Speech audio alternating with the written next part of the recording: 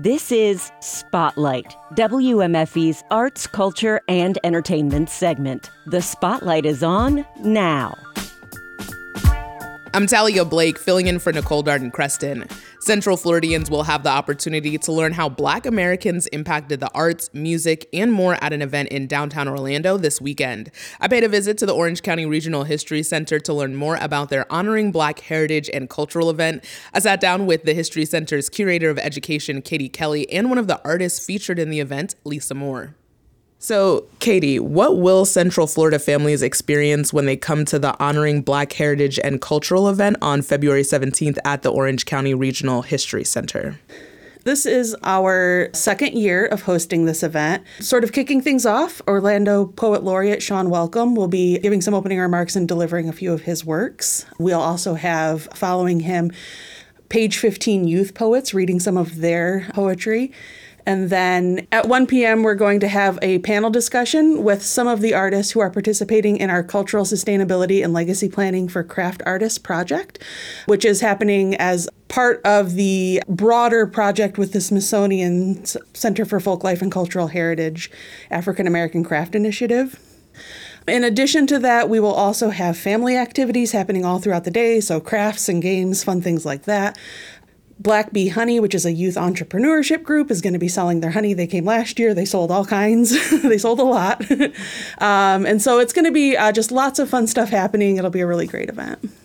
Okay, all that sounds like a lot of fun. Lisa, you're one of the artists involved in this event. And Katie, you kind of mentioned this, that the event is part of the Smithsonian's Cultural Sustainability and Legacy Planning for Craft Artists project. So Lisa, can you tell me about the project and the work you've been doing? I am a fiber artist. I will be submitting 2 quilts for the project, and I am extremely excited and honored to have this opportunity to do so. The 2 pieces that I submitted are improvisational quilts, which means that I didn't follow any patterns. It's just I had some fabric and I just created whatever I put my hand on. I sewed those pieces together and I came up with a work. Typically, when I'm working with different fibers, I do not follow patterns. I'm not that person who likes to follow patterns or to be stuck inside a box. So a lot of my things that I do are just whatever I come up with, whatever I create. And so sort of to go back a little bit and how I got started into quilting, it sort of started with a family journey. Several years ago, my brother-in-law suddenly passed away. And so I'd been dibbling and dabbling with quilts. I made baby quilts and that type of thing. So I wanted to make something to honor him and for his kids. So when we were leaving my sister's house, I said, I want some of his clothes because I want to make a quilt for each of the kids. And so she was just a complete mess. And so she just randomly grabbed pieces of fabric, pieces of his clothing that was just laying around the room. And it ended up not being so random because each quilt that I ended up making had a special significance for each of the children. For example, the quilt that I made for my niece, a couple of years before my brother-in-law passed away, she bought him a pink seersucker polo shirt. So I ended up putting that in her quilt. And when she saw it, she just completely melted because she had that instant connection that this is something that I had given to my father a couple of years and he wore it. So for me, that's a part of that storytelling part of quilting that I absolutely love. I very rarely buy new fabrics. I typically buy fabrics that have lived or have been worn. And I love that great patina that worn fabric has. And so that's why I love the art of fabric, of quilting, because of that story that it tells and that connection that it has with, in this case, the ancestor, someone who has gone on, and they can still have a part of them with them at every moment. And another thing that I did was I did not wash any of those clothes. And I sort of put them in a bag. And so when I took those fabrics out and gave it to him, they had that. Not only was it something that had touched his body, but it still had his scent. And so that just, you could have put a fork in all of us because we were absolutely done. And that's what I wanted. I wanted them to have this representation of him that they could hold on to for as long as they wanted to hold on to it. And the quilt that I made for my sister, when I gave it to her, she said sleeping under that first night was the first night she had a good night's sleep since he had passed away.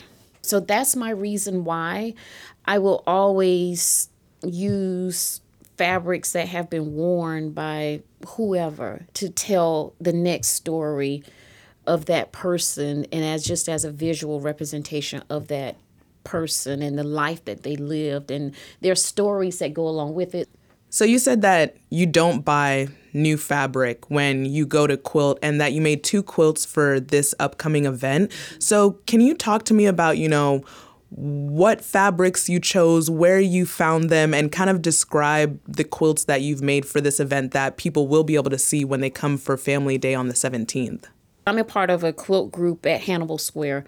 And so we get donations from various sources. And so the majority of the fabric came from Hannibal Square. I'm that person who's always digging through piles of stuff. If I see something, I was like, oh, can I have that? I can, insert that into a quilt, because I just love the story of finding things and then putting it all together. And the 2 quilts that I made are improvisational quilts. And they have no rhyme or reason other than I like this piece of fabric next to that piece of fabric next to that piece of fabric. And I just put it all together. One is red, various shades of red, and one is blue, showing various shades of blue. I'm sort of debating on titles. One, I think, it may be called When I Think of Home, because within that quilt, even though the fabrics are random, it does have a slight pattern. It's a log cabin pattern. So if you look closely, you'll see a house, in a sense, in the pattern of it. Katie, I'm going to come back to you. So Katie, as curator of education at the History Center, what do you hope families learn when they come to this event? This event is part of a larger initiative that we have really solidified this year at the History Center, which we're calling Honoring Central Florida's Diverse Heritage, Arts, and Culture. We received funding from the Florida Humanities Grant to implement this initiative. And so we've always done lots of diverse programming. We've hosted diverse exhibits here. And so this initiative it's part of that larger initiative because we found that despite the fact that we're doing diverse programming all throughout the whole year, there's really like a heightened interest during certain months, right? So we get a lot of media attention during Black History Month for what are you doing for Black History Month? Same for AAPI Month, Hispanic Heritage Month, et cetera. And so we wanted to really have a focused initiative for those months. So the real idea behind hosting this initiative is to show Central Florida is an incredibly diverse community, really high percentage of either immigrant or first generation families living here, lots of different languages spoken. And so we want to really celebrate that. It is part of what makes this such a unique and interesting place. And so this is just one part of that overall initiative that we want to do to sort of celebrate and honor that. Honoring the fabric of what makes up our community. So I guess that's what I would like people to come away from this with. In particular for this event, I think we're really proud to have Sean Welcome coming. He's so talented and so well known in our community, so we're really excited about that. And then also the opening of the exhibit of our craft artists who are participating in this project. That exhibit is opening that day, and I think that it's a great opportunity for guests to see the work of some of the talented artists, honestly, just a few of the talented artists that live in our community and work in our community. They'll also have the opportunity to meet all 8 of the artists. They're going to be from 10 to 3. They're going to be sort of stationed in our event space, showing their work, and many of them are going to be doing demonstrations of how they work, which I think is also an extremely important thing to understand, particularly with the artists that we've chosen for this project. Heritage, tradition, culture is so woven into the work they do.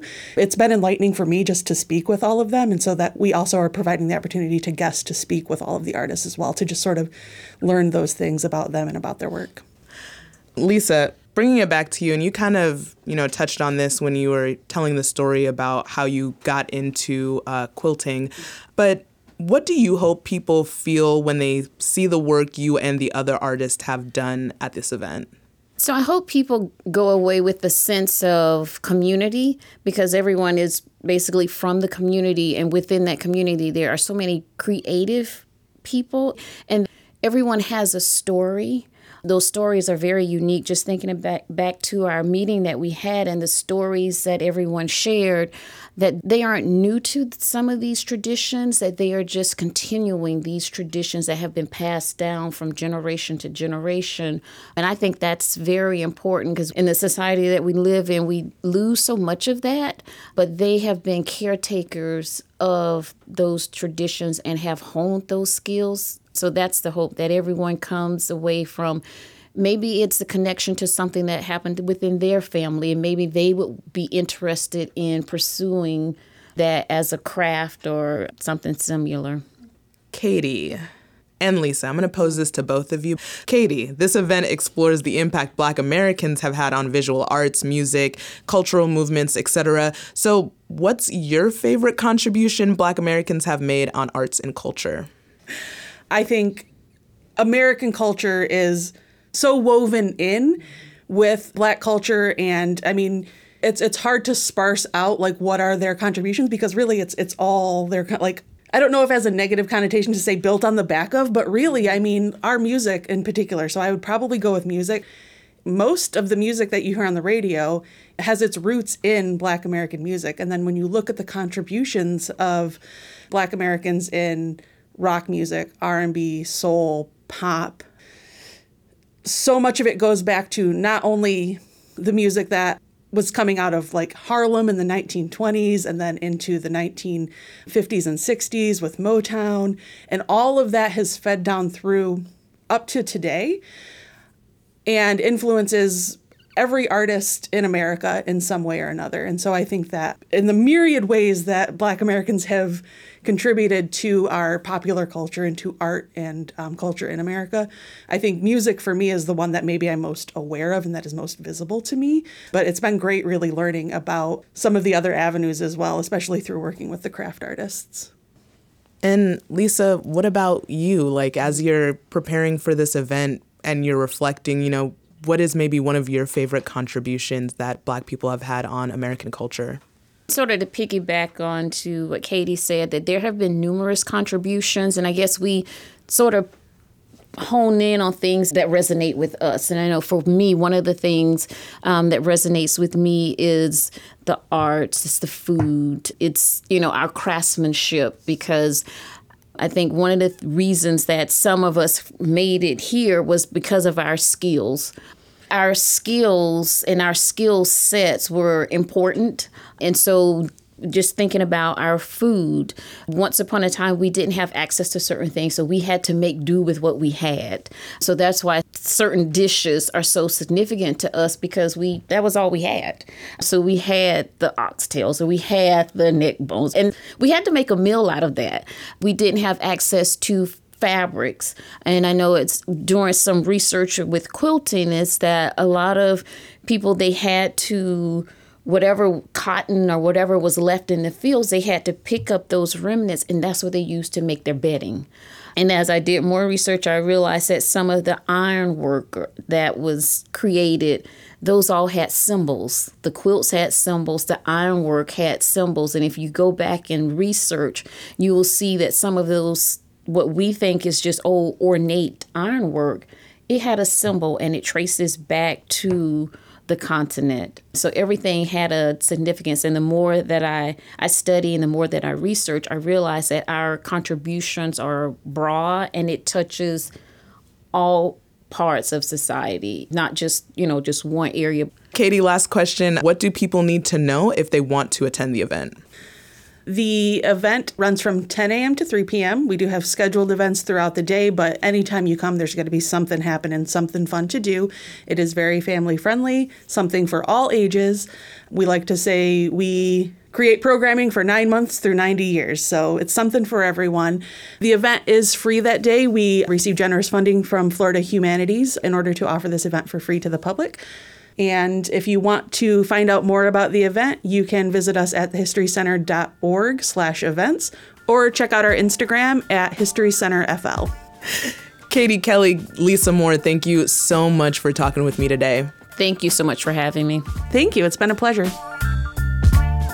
That was Orange County Regional History Center Katie Kelly and artist Lisa Moore. Spotlight is a production of 90.7 WMFE News. Editorial guidance this week from Latoya Dennis. Support for Spotlight comes from our listeners. I'm Talia Blake, in for Nicole Darden Creston. Thanks for listening.